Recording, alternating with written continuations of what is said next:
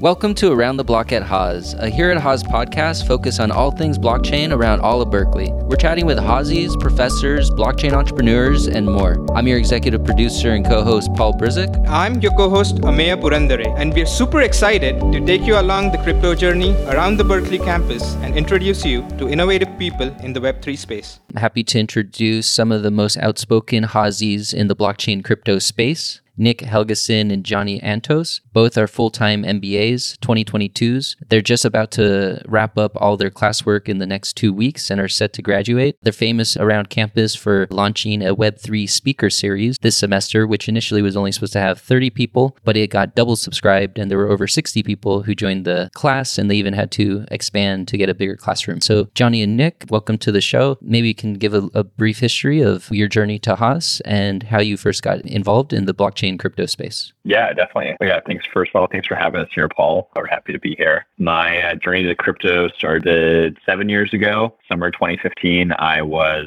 doing an investment banking internship on Wall Street in New York, and it was amazing. But also the key way I got into crypto during it was that the investment bank was doing a deal for a Bitcoin mining manufacturer. And I had never really paid attention to Bitcoin a lot before, but after noticing that this deal was going on, I kind of networked my way onto it. And just seeing, these really, serious adults who had real life and who were very formal people in suits take Bitcoin seriously, I was like, there might actually be something here. So I started getting into it and read the Bitcoin white paper, and then just dove into it from there. Awesome. And Paul, thanks so much for having us. Longtime listener, first time caller on this show. Really appreciate you having us. I'm Nick Helgeson. My story is that I'm originally from Minnesota and now live in Berkeley with my partner. And as I kind of reflect on my career to date and where I'm headed, I've really always been rewarded by taking, I think, the non-traditional alternative when life has presented me with that kind of fork in the road. And after undergrad, that led me to eschew a path in management consulting and instead take a job at a marketing measurement startup. And candidly, I knew very little about the space, but in hindsight, that decision looked pretty calculated. The company itself was started by the former president of Target, and he believed that this premise that customer data was an undervalued asset for companies. And this was also at a time where companies were waking up to the promise of shifting marketing investment from traditional to digital marketing and being able to measure its impact on both online and in-store sales. So my life at that company took a few different forms, but my sort of magnum opus was being asked by the CEO to build and grow out our business operations team. And it was an incredibly enriching experience. But despite that, I found that I really just had to do a little bit too much mental gymnastics to tie back what we were doing that would make me feel whole. And so I went back to business school to reset. I came in with a few goals in mind, one of which was to start a company firsthand. And then the second one, more relevant for our conversation, was to find a space I felt at home with. And so I had lived my whole life in Minnesota and knew that I wanted the next chapter to be outside of the Midwest. And I also knew that I wanted to be at an MBA program that wasn't just going to be a refresh of what I had experienced at business school and undergrad. So for these reasons and many more, Haas really felt like the right home. And I think I speak for Johnny as well when I say I'm pretty sad for it to be coming to a close. Yeah, I guess I probably should have said also. So before Haas, I made my way to a company called Prism Group, which does crypto economic and blockchain consulting for early stage decentralized projects as well as enterprises. And so I had that prior to Haas, and then I've kept working there throughout Haas, and I'm going back there afterwards. So now I'm squarely in the crypto econ consulting realm. Nick, were you coming into Haas exploring and looking for the right industry to take a startup? And did you know that it was going to be in the Web3 space at the time? Or is that something that you discovered through your journey here at Haas? It was not a straightforward path. And in fact, most of my time has been spent exploring opportunities at the intersection of healthcare and technology. And the story there, candidly, is having come from digital marketing at a time where people are getting wise to the unhealthy relationships that they have with social media. My motivation here was to align with an industry where nobody would question the nobility of the cause I was pursuing. Frankly, it took a while for me to disentangle from that. And I'm happy that things played out the way that they did, because it taught me a super valuable lesson that I think that all MBA students need to take to heart, which is you have so much less control over the process of navigating pre-MBA experience to life post-MBA than you could ever hope for. And that should be a source of excitement rather than dread. And it took me personally a lot of white knuckling my career journey to accept and embrace this. And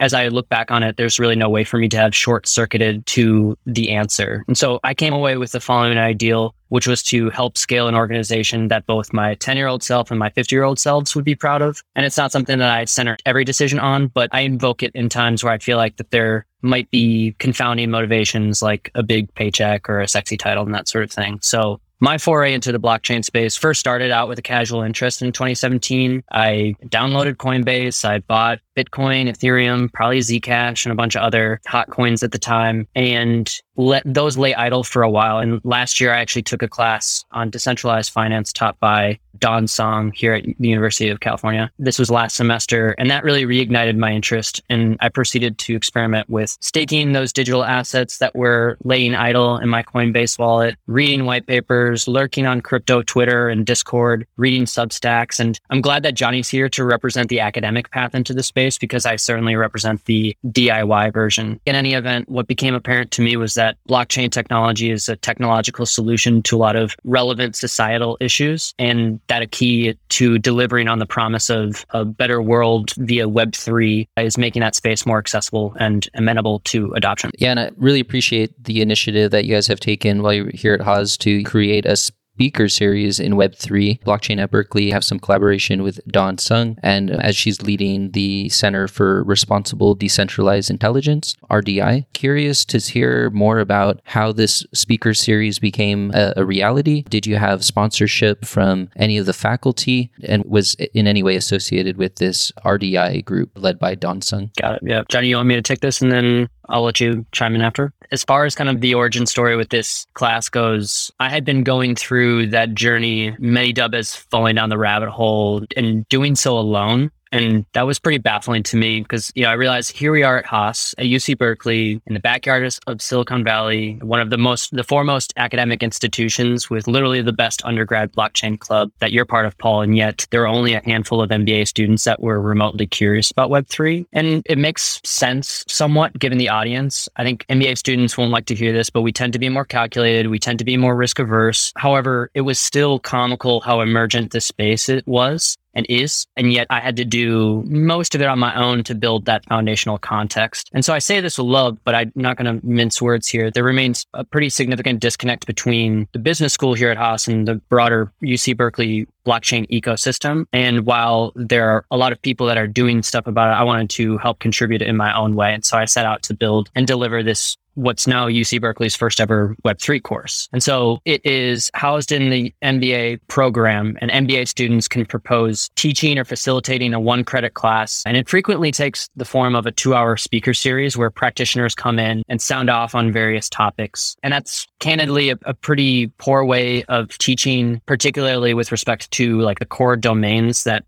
Web3 underlies. Those domains just require more of a wind-up for beginners to comprehend. So I had proposed a format in which the first 30 minutes would be primer content. The next 30 minutes would be an interactive demo that taught students foundational crypto behaviors. And then the last 60 minutes would be that moderated panel to bring both the core lecture and the demo concepts to life. I reached out to Johnny at the outset because I knew that he was a blockchain veteran. And honestly, he had left a good impression on me when we were in the same cohort first year. And I thought that this was a great excuse for us to just hang out. And so we went down the path whereby Johnny would develop the lecture content tailored to business-minded, web-curious students. I would design and coordinate the demos, and I would also source speakers for the panels. So the topics included things like Web3 overview, decentralized finance, NFTs or non-fungible tokens, metaverses, decentralized autonomous organizations, topics like bridging Web 2 and Web 3, and then finally navigating careers in Web 3. And it was important that we pursued this structure that I outlined because we wanted to meet the audience where they were, and at the very least give them opportunities to leave the class knowing how to do foundational behaviors like swapping cryptocurrencies, buying NFTs, that sort of thing. And the class wound up, to a point that you made earlier, bidding out, and we opened it up to a broader public audience. And we're even able to garner sponsorships externally from the Solana Foundation and Phantom Wallet. So registered students could get actual money each in cryptocurrencies to facilitate those demos. And so beyond that, it's been, for me personally, among the most enriching experiences I've had at Haas, and just really grateful for us to be able to go on this together with Johnny.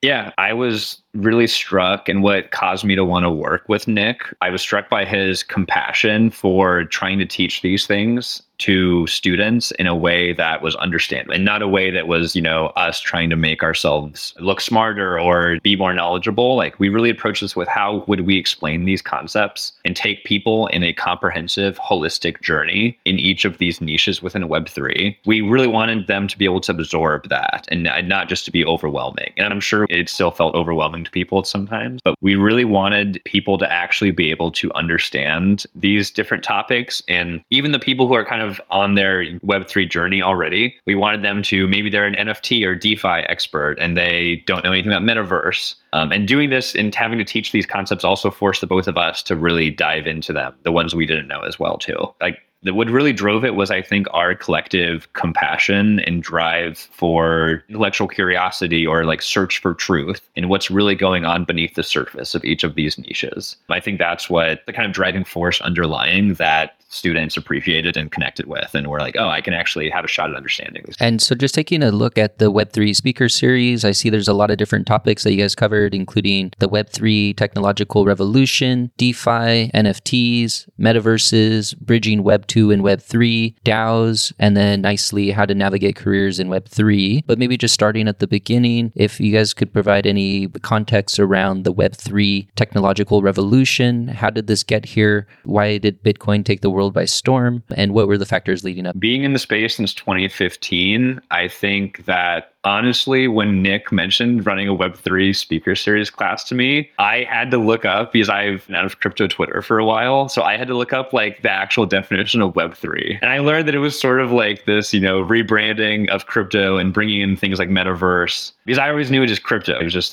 you're in crypto. And so I don't know if I would say that Web3 itself really launched with Bitcoin, because in those earlier days, it was only just Bitcoin until the Ethereum ICO in 2014. And then Ethereum was what kind of opened up this decentralized computing space, or like the term dApp became a thing. Before that, on Bitcoin, dApp was not a term. And so you can see it evolve over time to a myriad of new use cases and things that are building on top of Ethereum and other smart contract platforms. But yeah, now Web3, the possibilities just seem endless. And yes, there are issues and downsides and things that builders and creators are working through. At the end of the day, right, this just seeing an open protocol stack develop that is actually decentralized in different ways and along different spectrums is, I think, what excites me the most about seeing how the stack develops and then how that is integrated into society and how that might continue to give people new opportunities or change the world. And how would you guys define the difference between Web 2 and Web 3? Yeah, no, I think that Web3 is largely defined as the next iteration of the internet, and it is underscored by notions of decentralization. I think what makes Web3 difficult to, or perhaps esoteric for folks to grasp, is that there's a lot of other like core principles that get jammed into the definition of Web3. So just to put more directly, I think of Web3 as the next evolution of the mobile internet that is decentralized. And I think that to add additional layers of complexity to that and nuance to that are the basis of use of blockchain technology to aid that decentralization, as well as leveraging things like token-based economics to perpetuate that decentralization and other sorts of things. But I'd be curious to hear, Johnny, if you have a similar kind of set of definitions or where you might modify that. Yeah, I think it's great. The classic one is like Web 2 was on the web was read, write, and interact. And now Web3 brings in, that was Web 2. Web3 brings in its read, write, interact still, but now you have verifiable ownership on a blockchain, which doesn't sound that game changing maybe, but that opens up doors for interoperability and people actually owning their assets and moving it from one platform or one protocol to another. Yeah, that's what I guess you could say Web 2 was missing, this kind of endogenous or native protocol level way of owning digital assets and them being scarce and excludable goods. You guys had mentioned that you actually got some funding support from Solana in order to run the speaker series and even deal with the contributions for initial crypto into students' wallets. Interested to hear, what is Solana? And also, how did you go about securing that business relationship? Yeah, definitely. And this was something that we didn't originally set out to do. It was at the time, actually, it was a partnership almost born out of necessity. we were about a few weeks away from the first class and we're naturally scrambling to get content in place. And we had a broad outline of what we wanted to accomplish with the demos. But as we were constructing a firmer outline of what that would look like, it became pretty clear that it would be challenging to navigate the normal channels within the university to secure funding on short notice to help facilitate these activities. And so if you take, for example, the DeFi class, the decentralized finance class, where we wanted to instill some of those foundational behaviors that we know are core to using Web3 applications within a financial context. So things like, how do you purchase cryptocurrencies? How do you swap them? What does it mean to stake or delegate cryptocurrencies? And how do you actually go about doing so? We wanted the demo to serve as a space for people to actually do that, because it's one thing to tell people what these concepts are, and it's another thing to let them do it on their own. And we just identified it as an opportunity for a win-win with respect to onboarding the students to a particular ecosystem. And so what you see pretty commonly with these blockchain ecosystems, so we're talking about Ethereum, Solana, Terra, which we'll probably speak to in a little bit, they commonly have what's called ecosystem funds that are funds and mechanisms that intend to help spur adoption and building within that blockchain ecosystem so you can build out that particular economy. As we were thinking about what would be the best, most expedient way for people to be able to purchase cryptocurrencies, we could ask them to use their own money, and being cash-strapped grad students on our own, we felt that would be pretty inappropriate to ask. And then the other one would be to go through the normal channels of getting funding through the university, which Scout's honor, had we more time and more wherewithal, we probably would have gone that route. And what we wound up doing was reaching out to a few select ecosystems and their ecosystem foundations to see if there was potential for a partnership whereby in exchange for a certain amount of tokens that the students could use, that would serve as an opportunity for them to gain exposure to the ecosystem. So we chose Solana, which is what's called a layer 1 blockchain ecosystem. I'll spare most of the details, but a few reasons why we chose Solana was the speed of transactions and the low transaction fees were really appealing for us, because realistically speaking, we only have 30 minutes to be able to even walk students through these demos. And so fortunately enough, we were able to secure funding from both the Solana Foundation as well as an organization called Phantom, which has built a non-custodial wallet on the Solana ecosystem to the tune of, I think it was like $55 per student. So they would be able to not only purchase, swap, stake cryptocurrencies, but also plug into other decentralized applications on the Solana ecosystem like Magic Eden, which is their NFT marketplace, and purchase an NFT on their own. So they have that ownership and are able to at least have license to explore the space further. We don't have an allegiance to the Solana ecosystem, but there was, certainly benefits to starting there. And I think that was one of the elements of the class that left a positive impression for the students, in that not only were we lecturing at them or bringing together practitioners to speak to them, but they were actually able to literally get up in the class, interact with one another, show each other the weird NFT that they might have purchased or might have considered purchasing, all in service of advancing their learning journey. It's interesting you mentioned Solana. The transaction speed is much faster than something like Ethereum, and the fees are much lower. So from what I understand, that has to deal with the higher block time and block size that Solana offers. But in addition, they use a different consensus mechanism. So most are familiar with proof of work, which is Bitcoin, and proof of stake, which Ethereum is moving to. But Solana uses something called proof of history. So posing the question to give some details on this consensus mechanism and what are some strengths and weaknesses of proof of history. Yeah,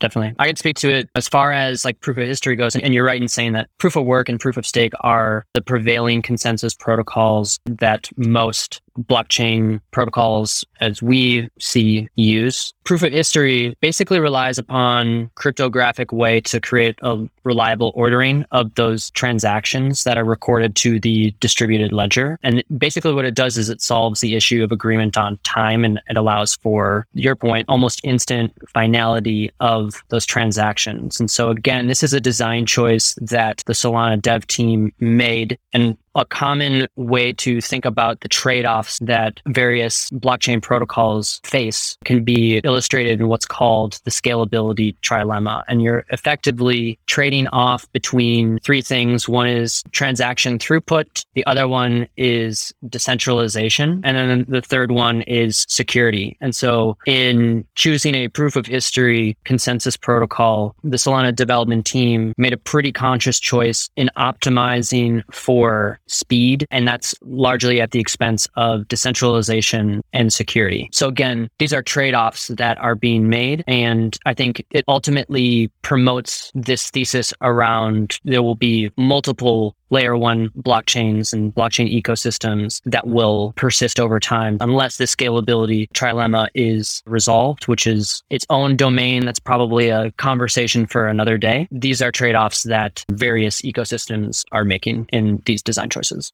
Awesome explanation. And going back to the Web3 series, how this was made a reality at Haas, did you need to go through some sort of compliance and to have any of the professors sign off on the series? If we wanted to go and create a Web3 series part 2 next semester, what's the process of doing so? You want to take that one, Johnny? Yeah, I know Nick coordinated and you need a faculty sponsor. So Nick got Greg LeBlanc, who's an economics professor at Haas, as a faculty sponsor. And then we pretty much built this from scratch in terms of the actual content and doing everything. I mean, anyone, people could technically start up a speaker series topic about anything, I think. So could be another Web3 one if people took the reins there.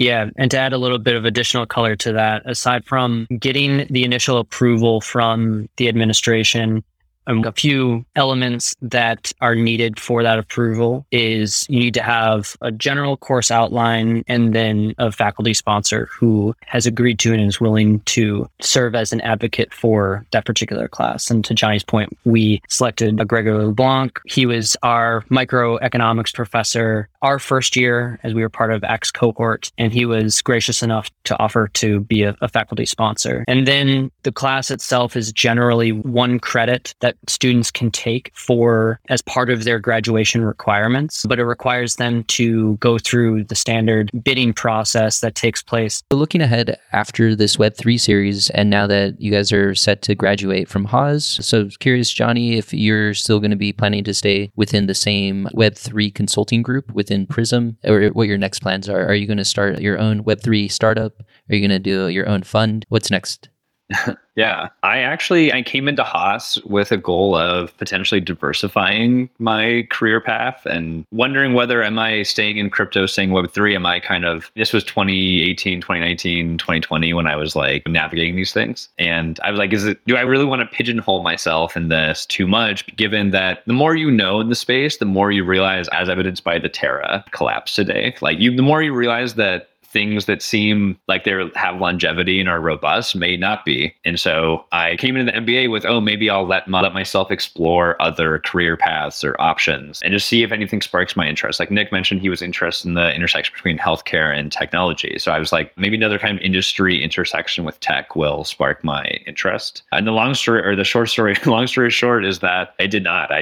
I doubled down on Web3 and crypto, and going back to Prism, where I'll be leading engagements with clients and getting into deep economic analysis related to crypto economics, tokens, DeFi ecosystems, really anything related to blockchain, tech, and crypto and Web3, and the economics of those things. When you're looking at the crypto economics of all these different blockchain projects, do you have any sort of framework to identify whether there's a good crypto economic model or any red flags that would have you question the validity of that project? We're not a VC, right? So we're not trying to judge the viability necessarily. If you're familiar, there are smart contract code auditors where they will try to determine a priori or ahead of time. They'll try to determine, are there bugs in smart contracts that are going to they're going to lead to later on hacks or vulnerabilities. We're doing that same kind of exercise, but on the economics and governance side. And so it's not just this kind of binary, I guess, good and bad. It's more like maybe a a client is introducing a new auction style mechanism for allocating a scarce resource on their network. What's going to be the equilibrium of this? What's going to be the equilibrium outcome of this mechanism once it's implemented into their previously working system? So it's pretty nuanced, right? And it's really in the weeds and in the details, but that's what we love doing and getting in there. Yeah. Back to Terra Luna was mentioned. So as there are 4 types of stablecoins within crypto, so they're identified by their underlying collateral structure. There'd be fiat-backed, crypto-backed, commodity-backed, or algorithmic. So in the case of Terra Luna, this is an example of an algorithmic stablecoin. What is this algorithmic stablecoin, and how was it that Terra suddenly crashed over the last couple of days? I thought Terra was supposed to be pegged to the dollar.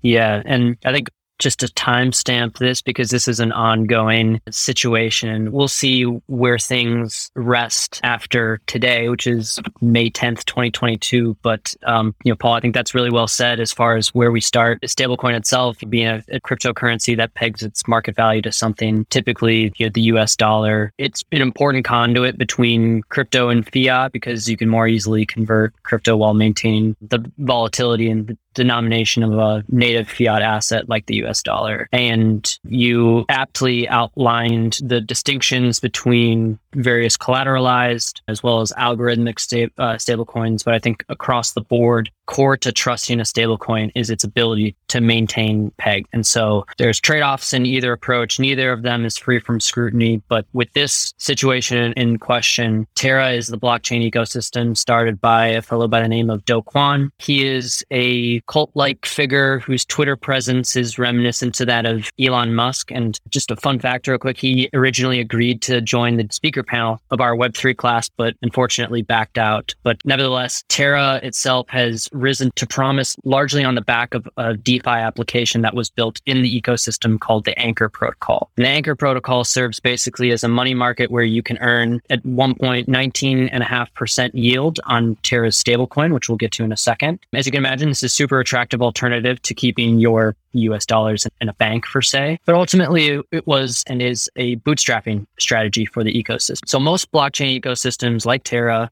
launched a stablecoin as an on and off ramp, and Terra's stablecoin is called UST. It's algorithmic, with at one point, I think, having a market cap of about $16 billion in USD. And it pegs its currency to the US dollar through complex interplay with Terra's native token, which is Luna. And you can use Luna for other applications on the platform or hold it for price appreciation like you would Bitcoin or ETH or any other crypto asset. But the premise is that every $1 in UST is supposed to be redeemable for $1 of Luna. And that interplay that I alluded to basically amounts to the presentation of an arbitrage opportunity meant to stabilize UST. So as an example, if UST falls below $1, there would be, by default, an arbitrage opportunity to buy UST for, say, 98 cents on the dollar, and then trade it back for $1 worth of Luna and pocketing that profit. So eventually this trade would bring back the price back into sync. And it's clever engineering, and I'm excited to hear Johnny's perspectives on algorithmic stablecoins' unproven nature throughout history, because I think he has some very interesting things to say. But under continued macroeconomic uncertainty that we have and that we're facing right now, the central authority for Terra decided to buy Bitcoin as well as Avalanche, which is another token, to further stabilize the mechanism. And despite that, UST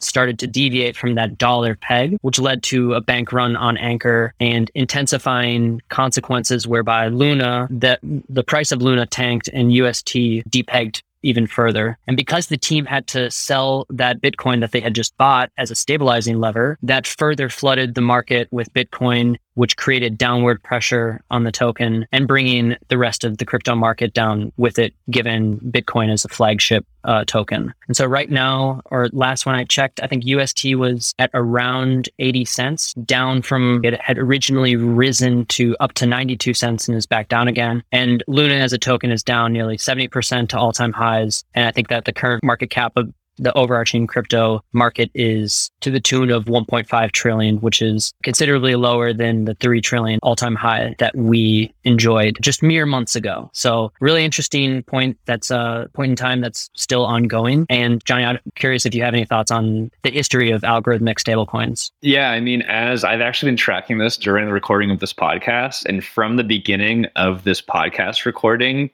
Luna has fallen 20% alone in the last hour, and the UST stablecoin is at 70 cents instead of 80 cents. And so this is after it temporarily repegged about in the last day or so, but now this is happening again, showing that, when trust is eroded by the community of holders and the broader crypto ecosystem, repegging for algorithmic stablecoins is quite difficult once these sort of death spiral events occur. But taking a step back, you alluded to, collateralized stablecoins like USDC. The fundamental difference right there is that you have, for USDC specifically, you have Coinbase and Circle, both centralized companies. They're the ones actually taking in real fiat US dollars. And I think maybe they back it with a few other different fiat financial instruments. But they're the ones taking in those and actually holding this treasury. And then so that the market kind of trusts that one USDC token is equivalent to $1 and is actually redeemable for $1. Whereas the world of algorithmic stablecoins is,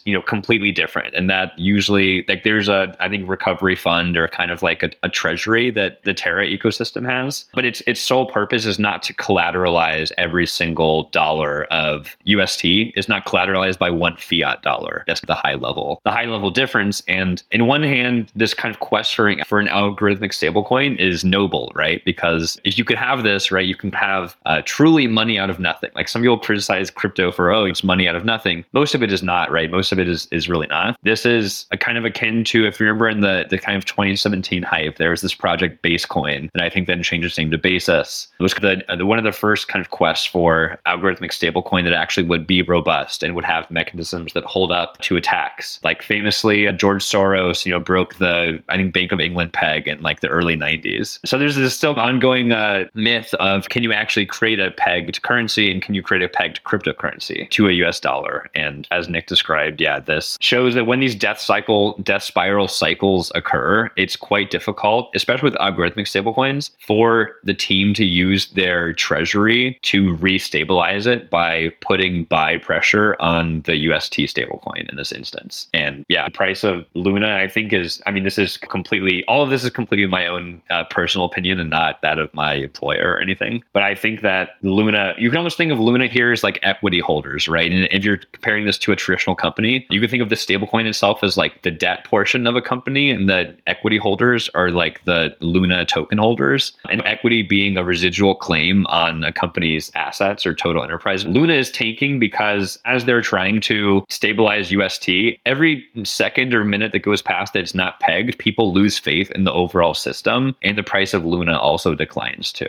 And so it's this kind of like, I guess once this kind of momentum effect picks up where people in the broader crypto ecosystem think this is happening and think there's a significant risk it's going to happen, they're going to sell out of both UST to other stable coins, and they're going to not want to hold Luna, right? Which are both downward pressures on the value of each. How do you reverse the cycle? How do you stop the downward trend? Is it just up to Luna to burn enough Terra and Bitcoin and other currencies to effectively stabilize Terra? Or what can they do to effectively regain the stability at $1? Yeah, no, I think you had it right. I think there's a path forward where LFG, which is the authority that manages the treasury for the Terra ecosystem, like there's a path in which that treasury gets drained, but the UST stabilizes. There's also a scenario in which they convene with other investors that have a vested interest in seeing UST retain its peg and buying, in particular, Bitcoin back at a lower basis.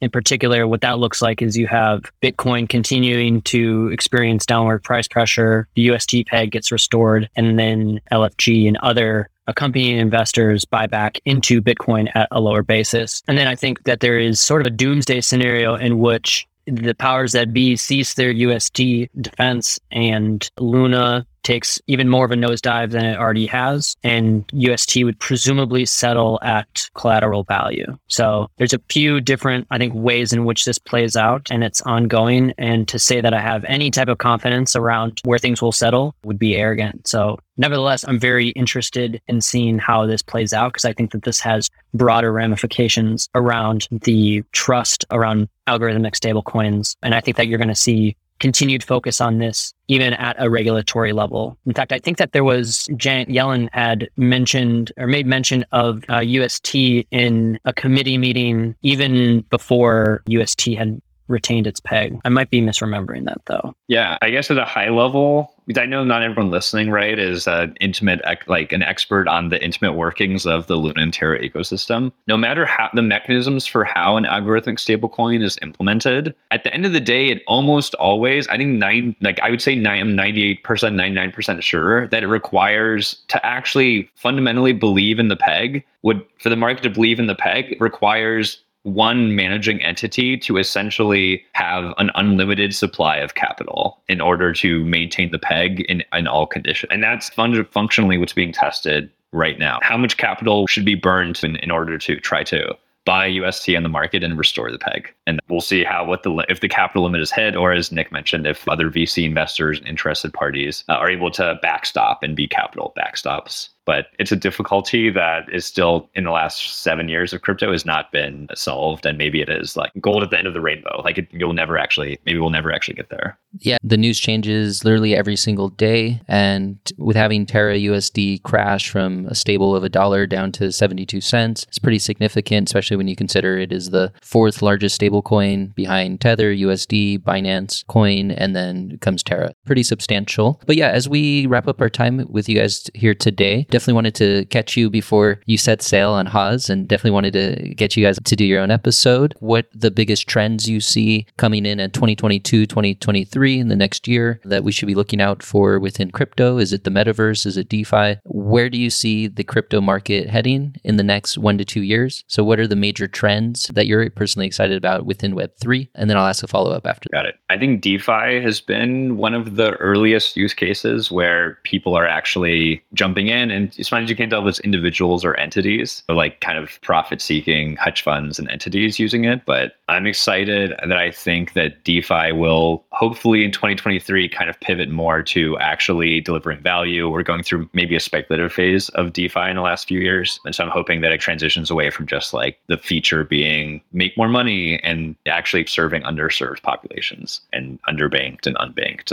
populations. But we'll see what happens. Yeah, and then on my end, I think that in terms of where we are, where we're headed, likely a continued market correction, but I think that this has second order implications that are worth calling out. We've enjoyed a pretty tremendous bull run up until this point, and that has brought about an influx of capital that, as we've seen with technological innovation cycles of the past, that capital influx is important in terms of bringing about critical infrastructure, and that critical infrastructure likely brings about more valuable crypto native applications, and that cycle continues. I think that in terms of like specific trends that I'm keeping an eye out for, I think that the emergence of bridges, and I think it's been playfully termed the bridge wars, is something that I'm keeping a close eye on in terms of how do you connect currently disparate blockchain ecosystems. And then I think the second thing that I think about is around how do you, aside from bringing on like institutions or thinking about other avenues by which to spur more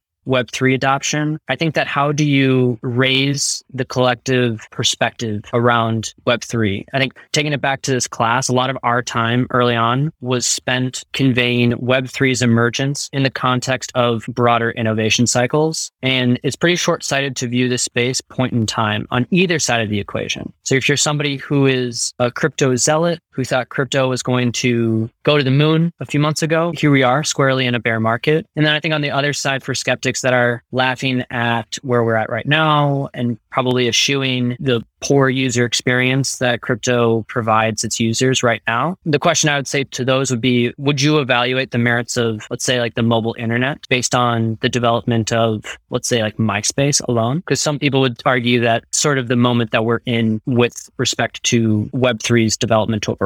So we try to convey that sense of perspective to students. And I think that, funny enough, like Web3 is still a point of skepticism for a lot. We actually scanned the class at our last class, and nearly half of them said that they still think, in spite of all this, that Web3 is a fad. And honestly, that is a point of pride for Johnny and me, because we thought that it was important that we gave an honest portrayal of concept versus promoting it wholesale. And when it comes to continuing to play in the space or learning more, dipping your toes in, I think that it's really important to come in with two things: healthy skepticism and then proper perspective. And so as I look to expanding my involvement in the space, a lot of it is going to be in service of promoting those two elements. Thank you so much for the initiative and making the Web3 series a reality. So as you guys are about to graduate and officially earn your MBAs, then the question is who you're going to pass the torch down to ensure that the Web3 speaker series continues here at Haas. Yeah, right now it's a big TBD. The end of school, as you can imagine, is a busy time, but we both think that it's time for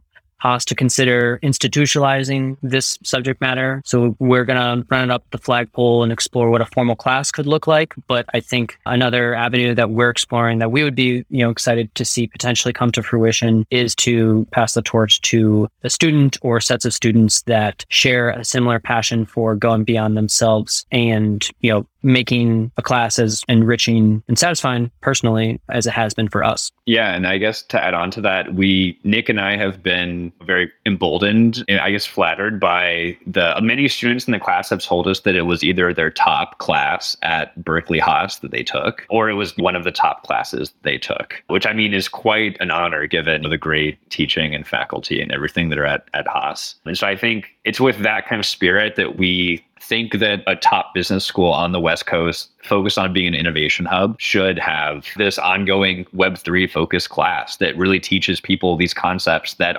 have the potential to change the future. And I think we did it in a pretty unique way that is difficult to just let an incoming student just kind of slot in and do it in the same way. Like we both draw in a lot from our unique experiences and history in the space and networks. And so, yeah, we hope and love to stay on and continue the push and continue Berkeley Haas's foray into Web3 if they'll have us. Well, that's awesome. Love the ambition. So yeah, I think we'll wrap up here. If there's anybody listening who has an interest in continuing the Web3 series, definitely reach out to Johnny or Nick. Contact info is in the description. And I'm sure that they'll be happy to give the proper guidance to ensure that the speaker series continues. So thanks so much, Johnny and Nick. Congratulations on the series and for graduating. And Haas is going to miss you.